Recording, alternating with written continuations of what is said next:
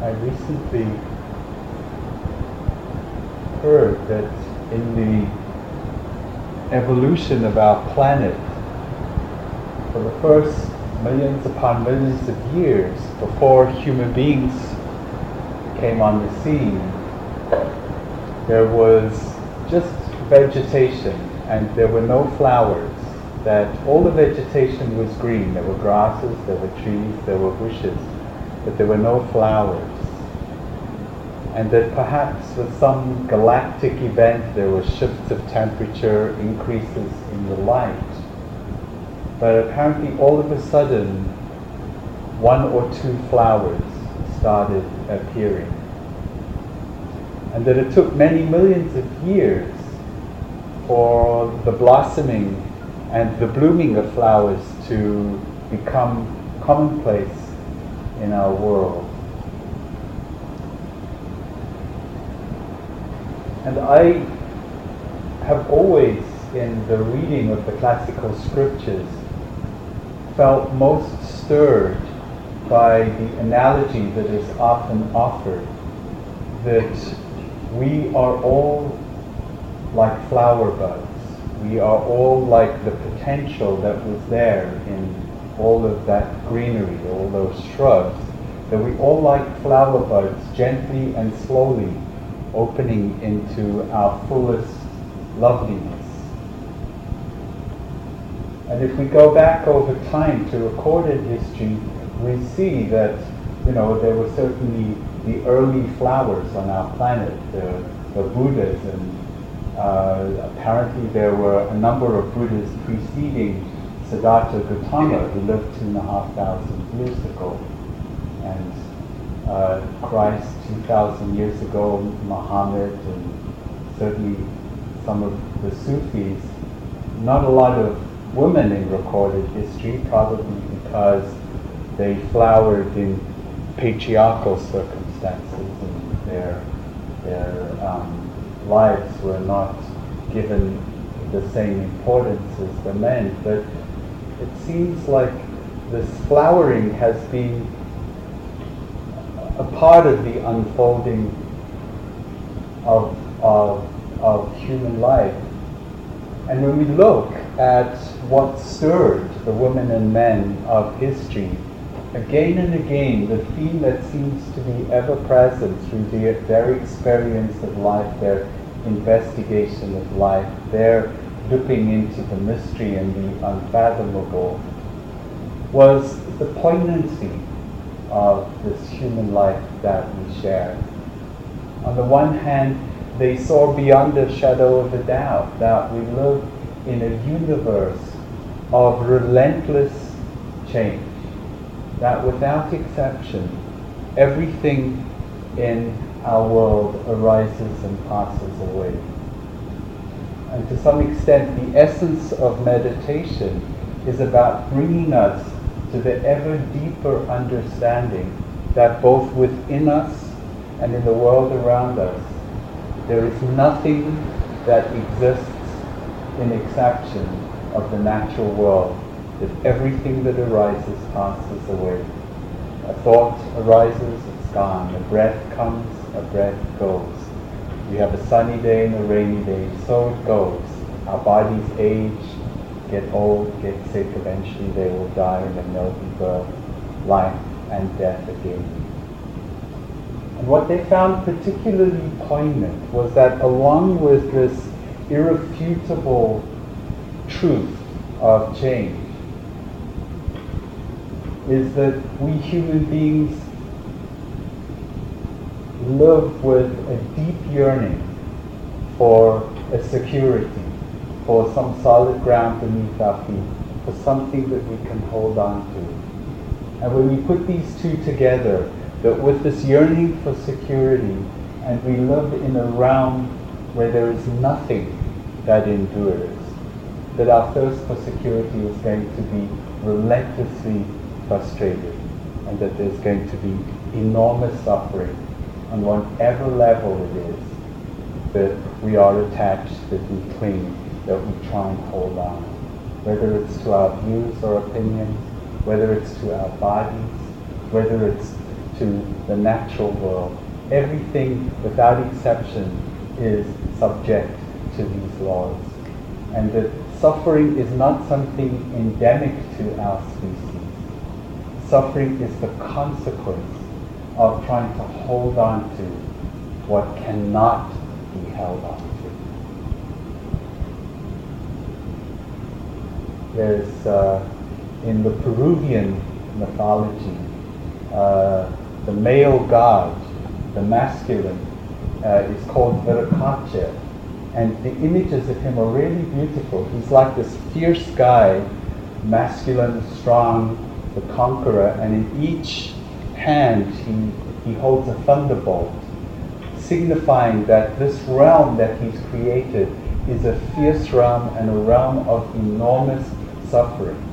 And what is extraordinary also about Viracocha is that under his eyes are these big tears that are falling down, all the way down the images to the ground.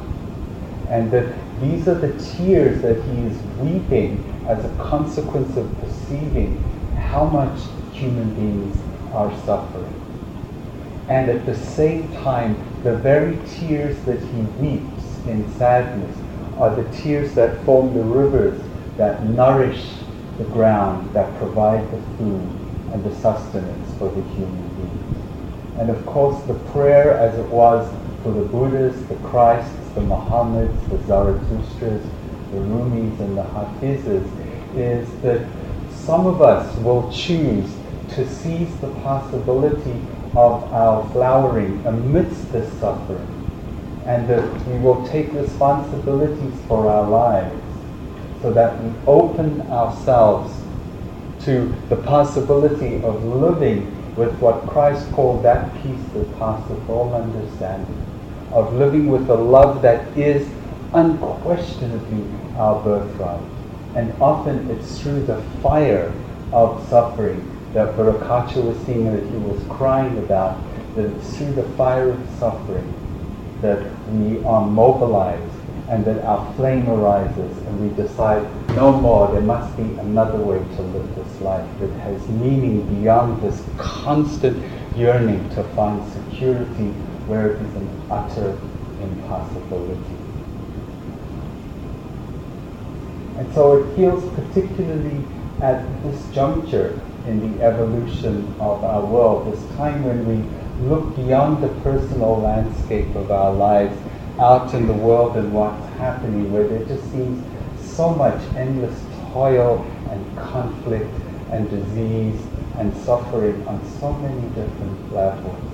It seems particularly important that there be those of us who are willing to come, as we have done today, to take an unblinkered and frank look at ourselves and our relationship with the world, moment to moment to moment, and begin to question some of the collective paradigms that have socialized us so deeply, these notions of the perfect appearance and the perfect body and perfect health, as if anything less than that means that something has gone wrong. All the intimations of the importance of security and stability in our lives, to which people devote every moment of their precious human lives to try and fulfill. And in the end, we all die as we were born, alone, and we move on. We can take nothing with us. There is no security. And yet we live in quest of something that is an impossibility. And so as we come together in community today to look frankly at these illusions and begin to question them, perhaps there is the stirring, there's the sense that there must be some other life that is possible where we can ride this relentless arising and passing away that is going on in every level and still know a kind of contentment, but a contentment that is not conditional upon something not changing. And it's for this reason that spiritual practice that is transformational, that is concerned with freedom, must be one that brings us into harmony with the fact of these cycles of changes, that whether we look at this world microscopically, as the nuclear physicists have done, and have seen that the rocks, the stones, even the atoms are something in a constant state of change. And it's possible with our minds, as the Buddha did, to experience that atomical dissolution happening moment to moment. And then we widen the lens into the world in which we live and take a macroscopic view, and we see too, we look at the tragedy of, I lived in Iran for 4 years, and Iran was our friend at that time. And then the Shah was thrown out, and Iran became our enemy, and we made Iraq our friend and armed Iraq against Iran. And then in Afghanistan, we made the Mujahideen our friends and armed them against the Soviets. Now Iran's becoming more of our friends, and Iraq is now our enemies, and the people that we armed in Afghanistan are now the enemies, and so we go. It's like there's this constant change. The human realm on every level is going through ebbs and flows and changes. And somehow, can we find a capacity, a dignity, a maturity to be able to position ourselves as human beings in relationship to all this change in a way that doesn't bring more suffering, but that we become, as St. Francis said, we become instruments of peace, and where there's hatred, we are able to sow love. And I don't believe that what he is suggesting is something docile and something shallow. I think he's speaking from the deepest places, that there has to be some sort of both self-acknowledgement and collective acknowledgement to birth within us the capacity to be an instrument of peace in our deeply suffering world, the world that had Viracocha weeping tears, and at the same time sustaining us in the hope that we will join the flowers of history and realize our potential. And so today, as we consider this question, that how do we sustain a spiritual practice when things fall apart? It seems pivotal, both inwardly and when we look at the world in which we're living, that somehow there is birth within all of us a capacity to hang in there with the long haul. It's hard. It's difficult. Even today, we've been here for what, a couple of hours? You probably noticed it's hard to stay present. We slow down and it seems like the mind revs up. It's almost like it's got a mind of its own. We come here and all we feel is like we're coming back again and again and again. And it's like, do we give up in frustration, or just gently, without recrimination? So many of us treat ourselves so harshly. I shouldn't be thinking, I should be with the breath, and we kind of add to the complications within ourselves.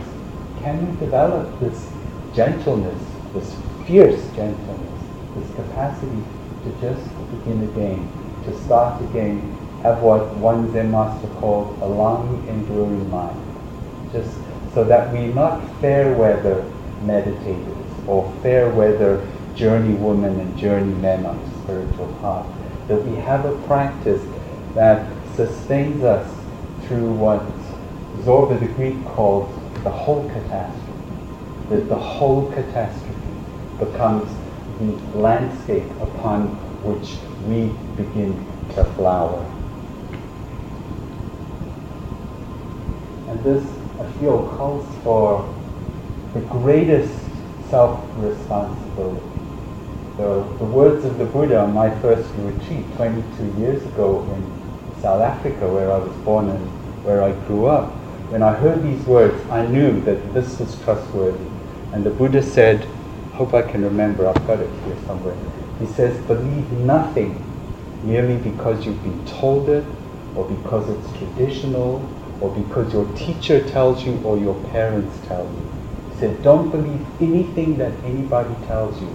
But that way, which by thorough examination you find to be leading to good and happiness for all creatures, that path follow like the moon follows the path of the stars.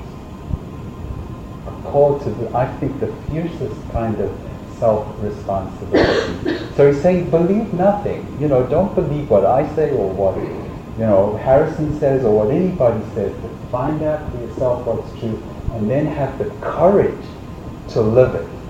It's enormous. It's enormous. In the early 1980s was a really hard time for those in the gay community and also those who were involved in the gay community. It was a time when it was clear that something was happening and men were getting very, very sick and nobody knew what it was. It was a time of enormous prejudice. It was a time when people were actually dying of starvation rather than from the ravages of the disease at that time, for which they had no medical intervention. And so people were actually so marginalized and peripheralized that was actually more painful and more deadly than the disease itself. And over the course of those years, which were the beginning years of my own practice, when I was in the monastery, it was scary for me to, when I came out of a retreat, to call to find out how people were, because it seemed like every time I did that I heard of further friends who had died. And at the point where I'd lost 50 friends, I decided to stop counting. It just felt like there was an utter wasteland around me. I remember my mother saying to me that I was losing more friends, and I was 30 years old at the time, than she was losing in her later years. And in 1989, I went to South Africa to be with a very dear friend, a boyfriend, an Afrikaans man of many years before, who was living with AIDS, and another friend, Michael. And we were all friends together, and all of them were gone. And Michael and Roy were the last. And as my plane touched down at the airport, Jan Smuts Airport in Johannesburg, and I called the hospital, they told me that Roy had died. And I spent a couple of weeks with my friend Michael, who was a mentor and a very wealthy man. And it was so painful because he was killing himself more effectively than the virus was doing. There was so much self-destructive behavior. There was so much anger turned inward. It was terribly hard being with him. And after being with him for a number of weeks, I went and was sort of recuperating with my parents in Durban. And one evening, my mom and I were playing cards, and my father had gone to bed early. He wasn't well. And he called, and he was having a massive heart attack. And he died in the bedroom. And stayed there for a couple of months, during which I got really sick. And when I came back to the United States, had myself tested, and discovered a month later that I was HIV positive. And so in that moment, I took my place in the company, in the community of all these friends who'd gone and who had lived and died in the most terrible way. These guys had none of the benefits of the current understanding of the virus, although of course there's no cure. There are ways in which the virus can be better contained these days.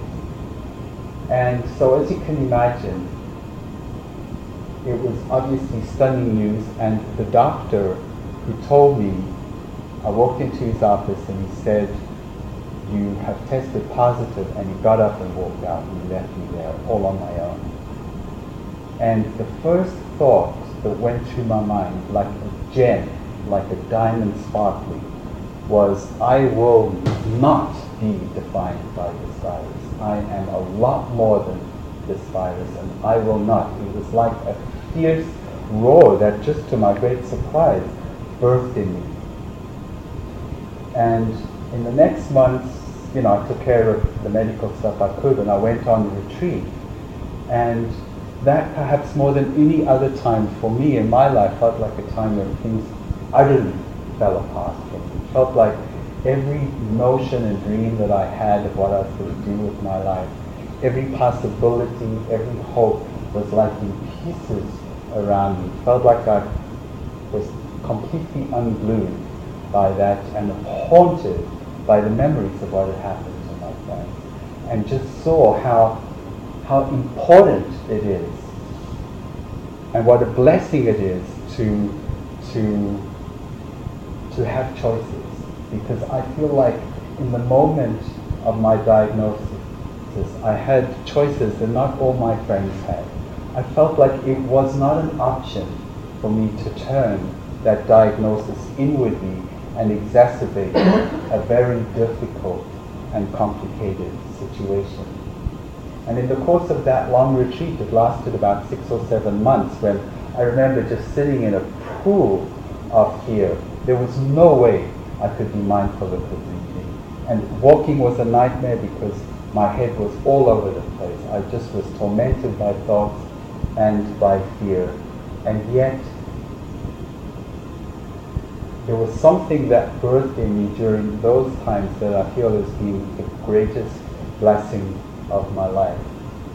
What also happened during that retreat was that as part of this ungluing, there were recollections of sexual abuse that I knew had happened in my early years, but of what happened in my infancy involving my father. There were absolutely vivid memories of what had happened in the first months of my life.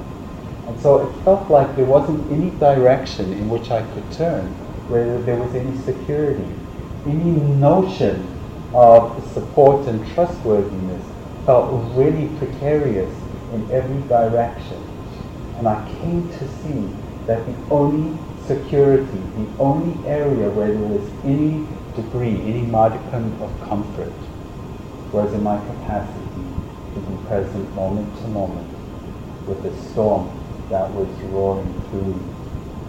And I learned then, and when, in our exploration today of how do we sustain ourselves, particularly during the times when things fall apart.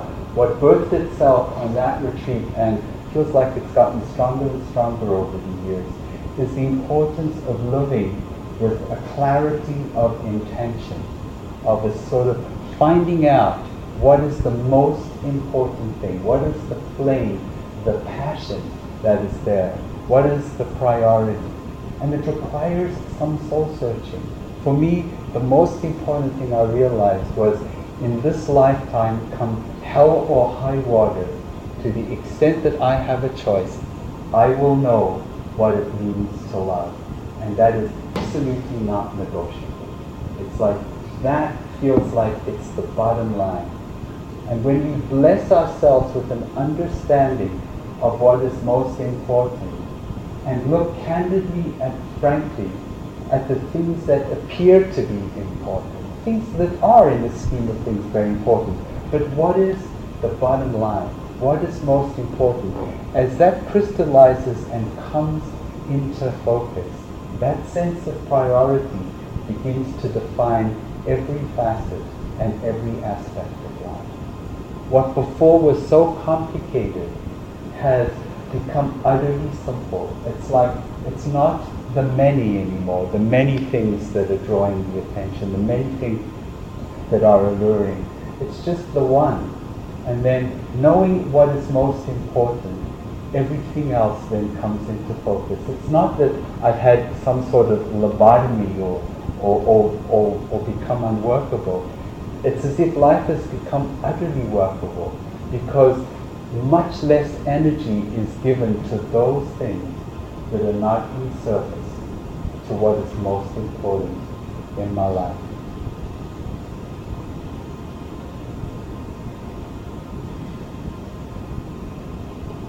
And so I feel for all of us, as we grapple both with our personal landscapes and the particular issues that we deal with, and as we broaden our vision and look at the world and think, what is going to sustain us? This all seems so overwhelming, whether it's the fear we live with, and for some it's anger, for some it's like a paralyzing depression, whatever it is, it's like if we clear what is most important and live with an unshakable resolve.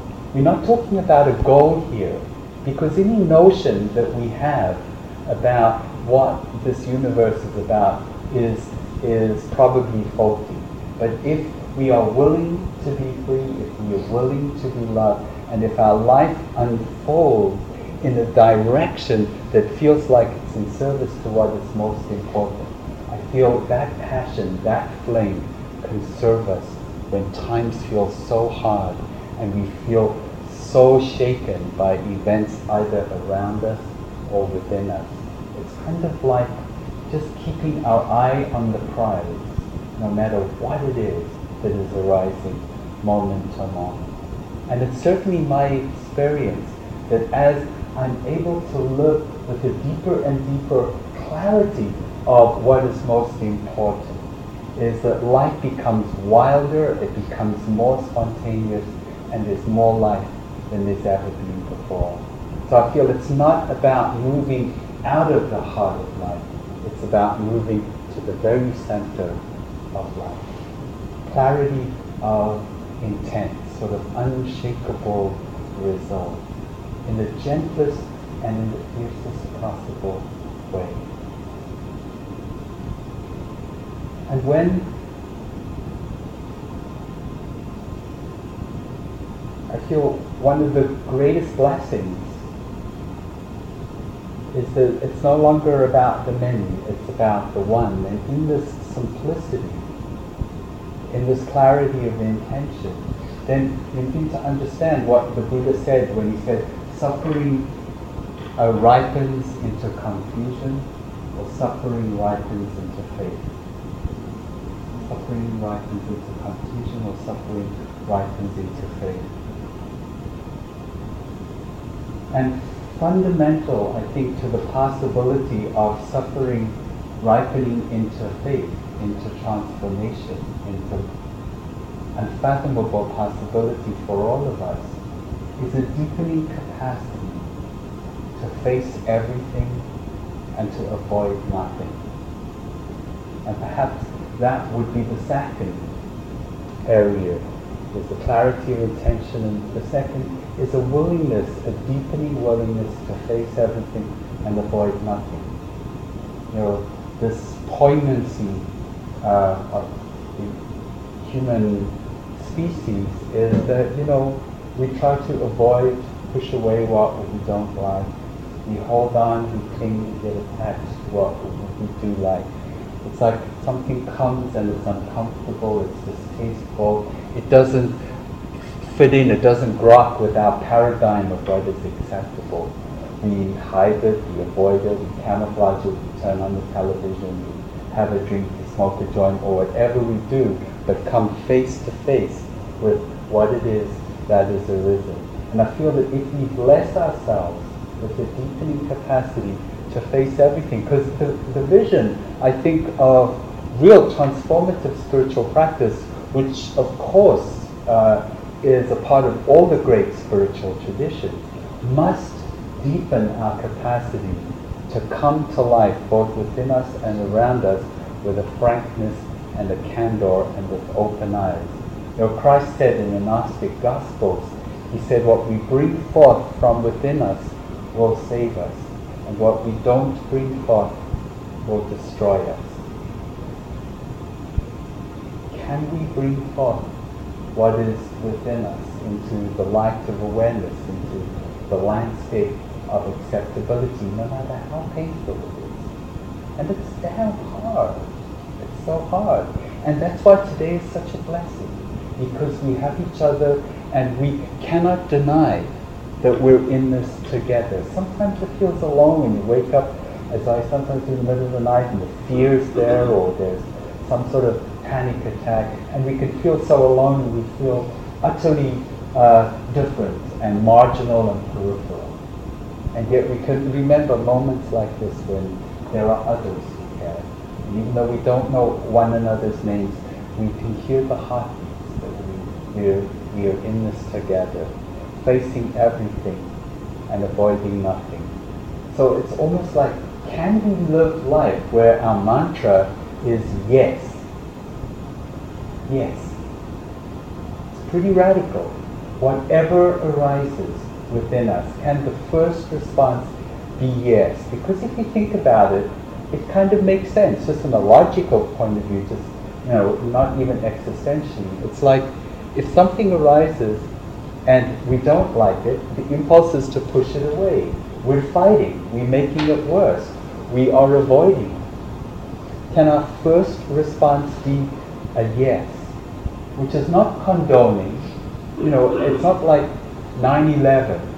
Okay, can there be a heart that is big enough to say, yes, this is where we as a species, our collective has got to, that we can commandeer a plane and fly it into a building and kill thousands upon thousands of people. This is where we are as a species. This is what we as a species are capable of. Yes. Yes. Yes. And if we don't accept it, what are we going to do? We could spend the rest of our lives fighting it. Or we could explore the capacity, have the willingness to say, I'm willing to accept this. And out of that acceptance, I believe, will come a trustworthy response. Because I'm not saying that we become docile, that we abrogate responsibility. But until there is a capacity to accept everything, our response is to some degree untrustworthy, because it is loaded and shot through with some degree of aversion. And if there's this capacity to say yes, and to feel all those parts of us that don't want to say yes, and it's so painful, and then we come to a place of acknowledgement, and it's, oh my God, yes, yes. It's my experience that birthed in that yes, birthed in that willingness to come face to face with the whole, with every facet of what is presenting itself. We then become instruments, we then become trustworthy. We don't automatically have a knee-jerk reaction. We want to go and bomb and want to go and kill, and we want to do something so that we can feel better, so that we can equalize the scores or something. But no, we are willing to populate landscapes within ourselves that are so uncomfortable. And yet if we cannot do that, if we cannot allow ourselves to be uncomfortable and to feel the humility of all the places where we want to be reactive, where we want vengeance, where we want to fight back in some way that will make us feel better, and feel how painful that is and how insoluble that cycle of continuing violence is. And then come back and feel again. I feel then we are beginning to take responsibility for our place in the collective. Because as we heal these patterns of unwillingness to face what is there, I believe we're beginning to heal the world. We are, because we're all part of the web, the collective. That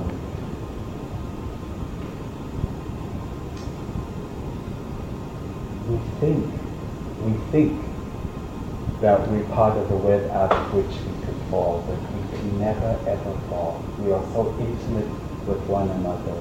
And the healing, the deepening healing of violence within ourselves is at the exact same time, I believe, the healing of the violence of the world. So important is it that we be here today. So important is it that we have the courage to come back again and again. Our mind wanders, we come back to the breath, we start again. This willingness to begin again and again, as I say in the instructions, just starting again, coming back to what is. The mind wanders, come back. I believe each time we do that, we are changing the world. Unquestioned.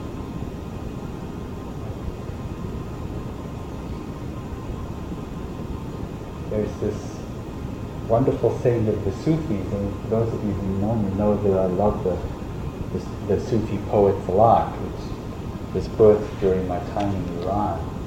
And the Sufis say, overcome any bitterness which may have come because you were not up to the magnitude of the pain that was entrusted to you.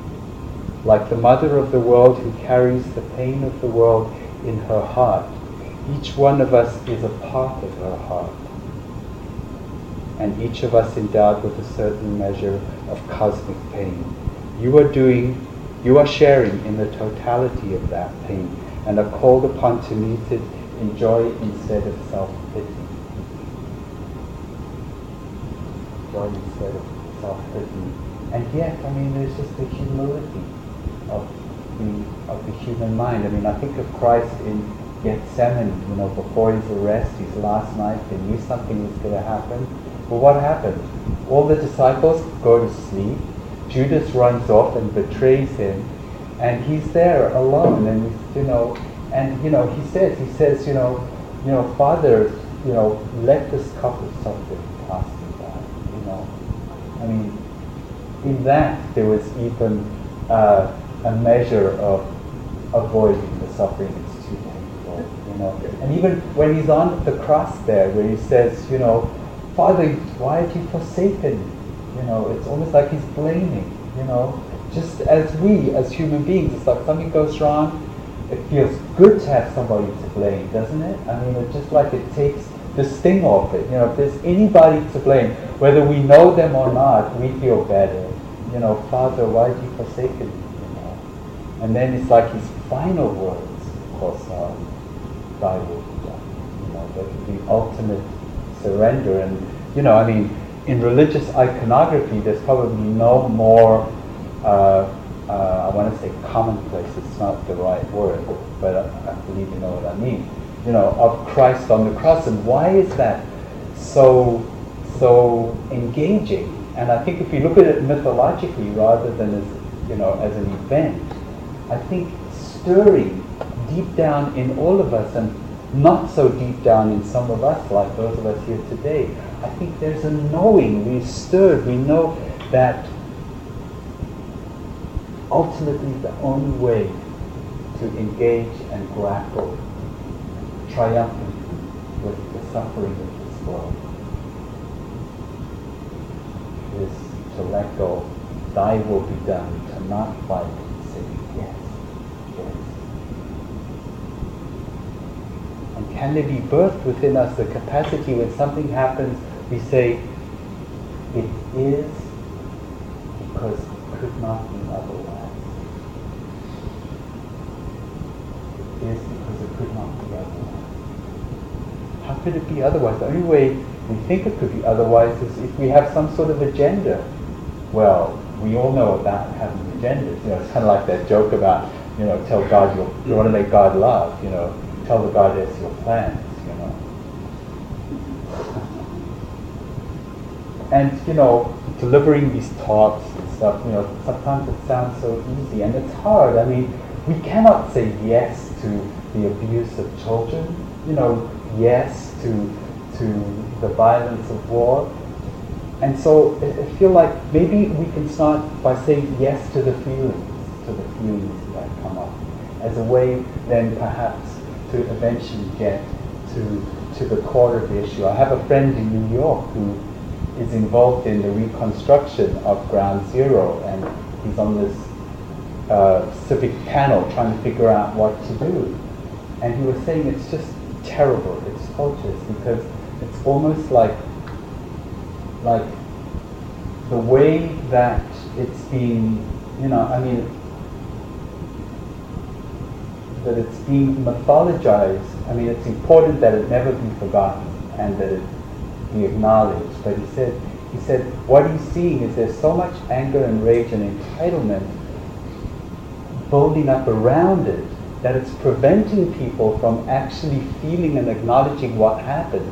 It's almost like there's so much focus now on this monument, and that they have enough space for this or that or the other, that he felt that people are bringing so much energy, unfelt, undealt with energy to the issue, that he said, it's terribly uncomfortable to be in these meetings, And we don't have the answers, but just feeling into it and feeling the paradoxes.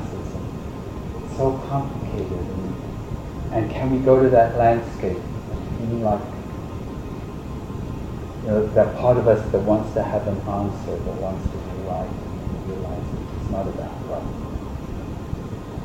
Feeling uncomfortable. So there's this resolve, the unshakable clarity of intention, and also just this willingness to face everything and avoid nothing. And it's all about a willingness. The thing that I love so much about many of the ancient teachings is it's not that we have to actually, at the end of the meditation this morning, I did the phrases of the loving kindness, may I be happy, may I be peaceful, or may all beings be happy and peaceful. And it's not that we're bad if we don't feel loving kindness, and that we're really good girls and boys if we do. Which sounds funny, but I think all of us carry strands of that. Maybe that's behind what some of the laughter is, It's that we just be willing. That all that is required of us is a willingness to face everything and avoid nothing. A willingness to live with the clarity of intention. And then it's, the grace of the goddess, or, it's a ripening and a blossoming of the flower. The loving kindness ripens in its own time. All we have to do is have the intention, have the willingness to begin again and again and again. That's all that's required. You don't have to do it perfectly. You don't have to walk around with unadulterated loving kindness for the 8 hours that we hear on retreat. Just a willingness to consider living with loving kindness. It's so beautiful. It takes a huge amount of weight, I think, off us, when so often we're so ready to accumulate weight, so often from shame and so often from guilt. And certainly another aspect of the meditation that seems terribly important in considering how it is that we keep going during the hard times. How are we doing, by the way? You okay?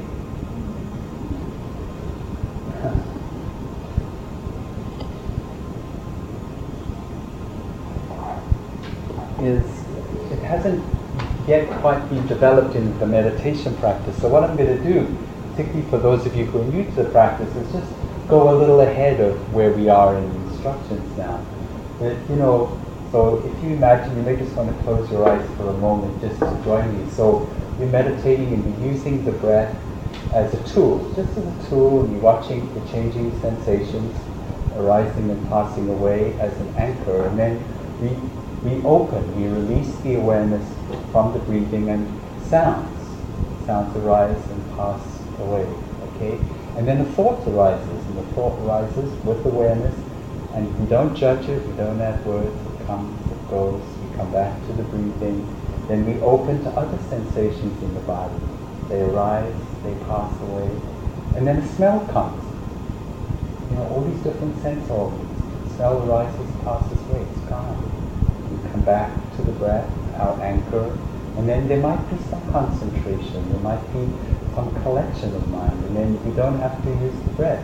We open to other feelings in the body, of hot, cold, tingling, and tightness, and they just come and go, we don't add words, and then a thought, and then emotions arise, and it's just the energy of anger arises, passes away, and fear comes and goes. So that, for those of you who are new to the practice, is the vision that we develop the capacity to be with whatever arises.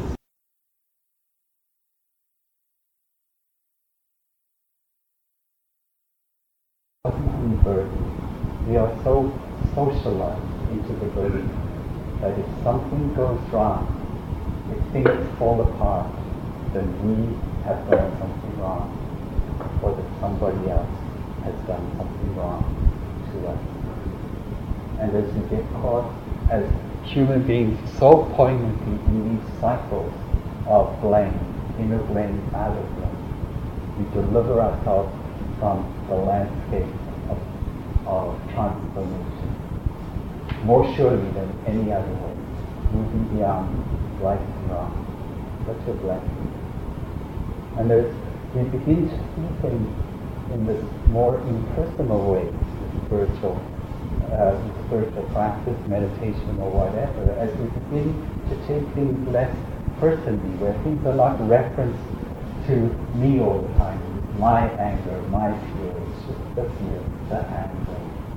And we begin to really know beyond the shadow of a doubt that there is no Gavin, there's no Anne, there's no Lorraine, there's just fear, there's just the energy of anger, the soft sensation in the body, arising, passing away.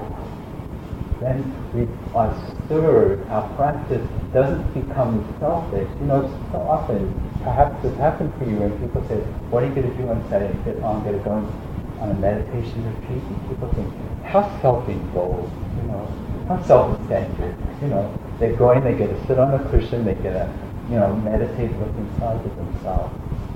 But when the meditation practice, when spiritual practice deeply and profoundly becomes in service to the whole, where it's not, where there's no personal paradigm informing the flame and the passion that is giving energy to our capacity to begin again and again, when you see and know beyond the shadow of a doubt that when one woman is diagnosed with breast cancer, we are all malignant.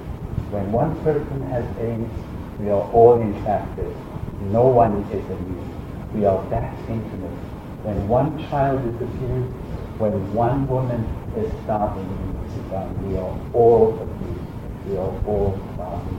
We are all abused. When life is lived not by contrivance, but by understanding from that place, then the fuel is limited, because we see that the suffering of every human being is our suffering. Not in some intellectual way, but beyond the shadow of a doubt, we feel that in the cells of our body. And nothing makes sense more than a life committed to the benefit of all sentient beings. And that's what the Bodhisattvas are in the Buddhist tradition. People who have committed their lives, they will not be fully enlightened until everybody is gathered up in their arms and joins them in the awakening of the possibility.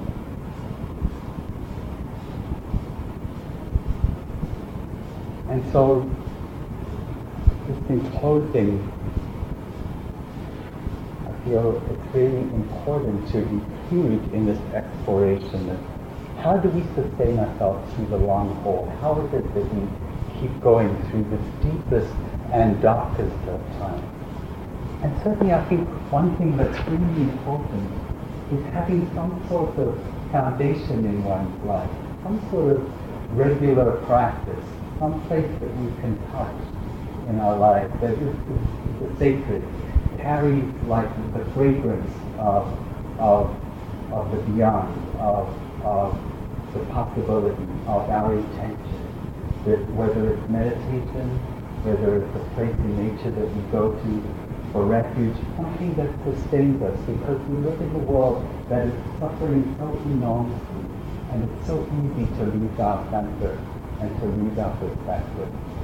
And so, as a meditation teacher, it is customary, although I tend not to do it, to really suggest strongly that a daily practice is a really good thing to meditate every day. I'm kind of more of the school of saying, 24/7, it's like, that's where we are now. I don't think we can afford anything less than that. And so, can we make whatever little gentle, kind effort is necessary to live our lives more presently in every possible way. Some sort of consistency, so that as we go through the corridors of our lives, we are living this practice, and it's not a cushion trip and something that we do for an hour a day or once a month that we repeat in the world of life. And I think it's so important to have in one's life the company of those who reflect back to us what is most important. To have other hearts around us from time to time that beat into the same rhythm, that are stirred by the same passion, that are committed to knowing what it means to love, to be awake, that peace that passes all understanding. I think all different facets of what it means, to live a full and responsible human life. There's that great interchange between the Buddha and his disciple Ananda, where Ananda says to the Buddha, is it true that good spiritual friends are half of the holy life? And the Buddha said to Ananda, he said, no, Ananda. Ananda was always wrong. I think Ananda, he was always wrong. And he said, no, Ananda, you're wrong. He said, good and noble friends, the association of good and noble friends and good and noble practices is the whole of the holy life. And so what a blessing that we have each other to do. We really are a family. We really are a family, a community. And then I think there's the responsibility that each of us have. As part of that responsibility that I mentioned that the Buddha spoke about, is that to find what it is that nourishes us. What is it that stirs us? What is it that we turn to that evokes what is most important? For me, it's it's poetry often, and artwork and music and swimming out to the reef. No matter how difficult and complicated and insoluble something might feel, just being out on the reef with all that loveliness reminds me beyond a shadow of a doubt that this universe is also utterly beautiful and beloved and perfect. And so, I think it's really important in our world that in some ways seems to be growing increasingly darker, that we take responsibility for informing our lives profoundly of the light in whatever way the light stirs us. Really important. And just keeping the sense of urgency alive, keeping a sense of what's most important. Lots of the Buddha's teachings were about inculcating a sense of urgency, and he used teachings on death as a way of really waking people up, And the next retreat in January will be a 2-day retreat. I'll be doing with Frank Ostaseski, who's the founder of the Zen Hospice Project in San Francisco. And we'll be looking at some of the practices. And Frank has pioneered hospice work with Kubler-Ross and Stephen Levine. And so, I know I'm going to learn a lot from him, but skillful ways of bringing ourselves to that place where we, shadow of a doubt, know that this life is both precious and fragile and not to be wasted. I mean, isn't it incredible how much of life is spent postponing what it is that is most important? And the Buddha used concentrations on death, and the Burmese monastery I was at, all the practices that we did were on mortality, on death. Not because it was gloomy and morbid and to scare the living daylights out of us, but it was just to help bring us to that place of knowing, my God, every moment is fragile because we never know truly what's going to happen in the next moment.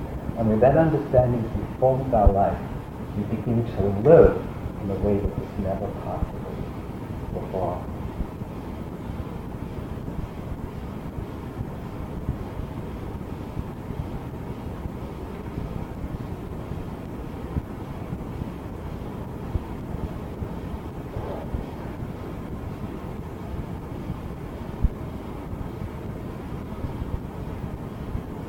So as we look at the circumstances of our time and the poignancy of whatever our particular circumstances might be, I share with you the words of one of the great high adventurers of our time, Mr. Frodo Baggins, the hobbit from the Shire.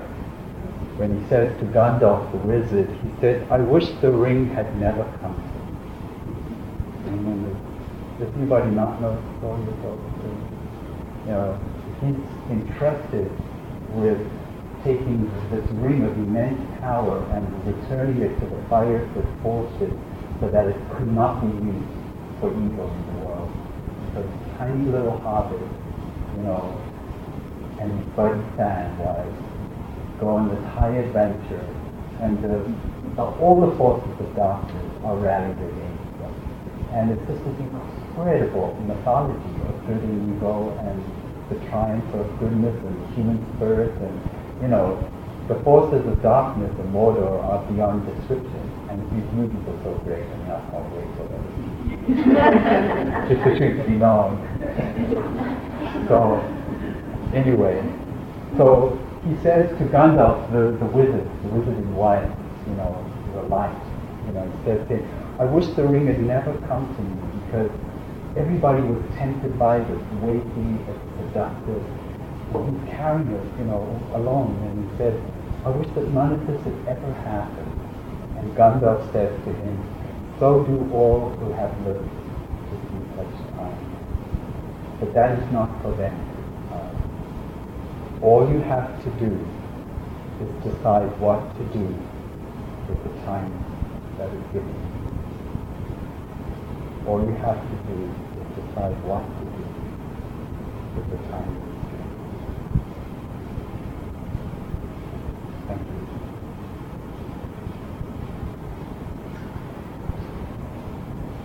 Maybe sit together for a moment.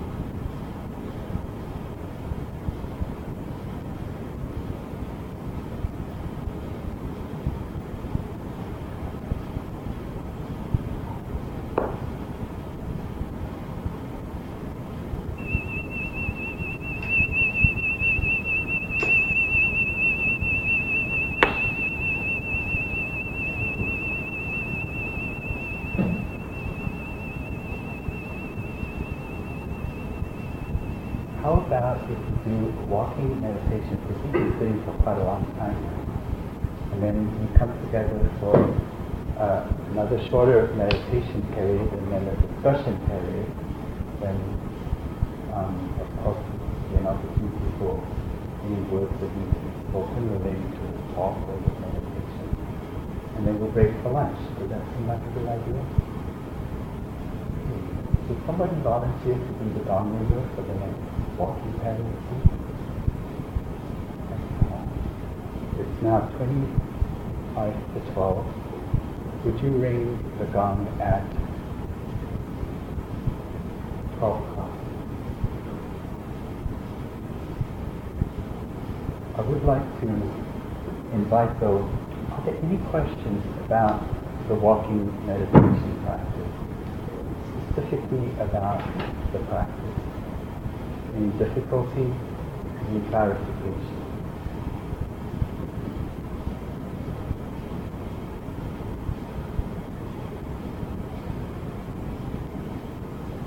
What is helpful with the walking practice is to give yourself a length of space, wherever that might be, and just to go back and forth, because it is the nature of the mind that, if your mind is as shameless as my mind can be, is that it will use any opportunity to kind of get away from itself. And so if you define a certain amount of space as being the space to do it, like a container, and then just do the back and forth of the walking. And there was a period of time in the early years of my practice when I was having a lot of trouble with my back, and so I was on a long retreat and I couldn't walk because I was in bed. So I just would like to share with you how I was able to do walking meditation practice unable to walk.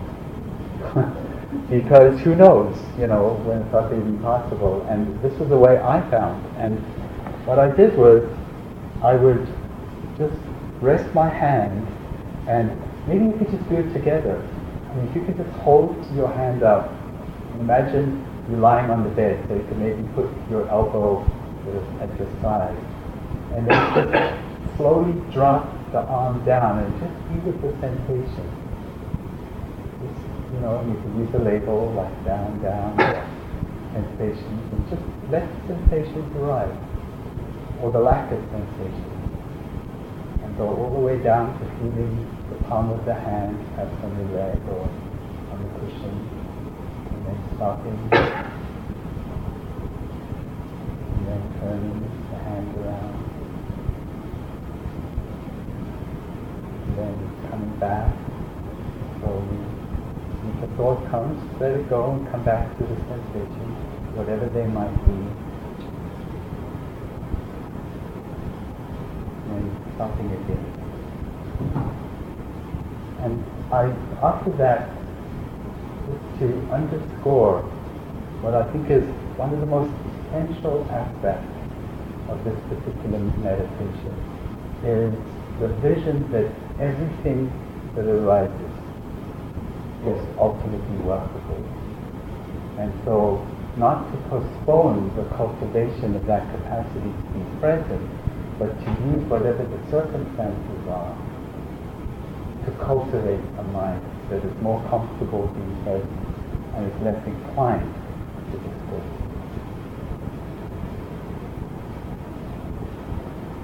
Thank you.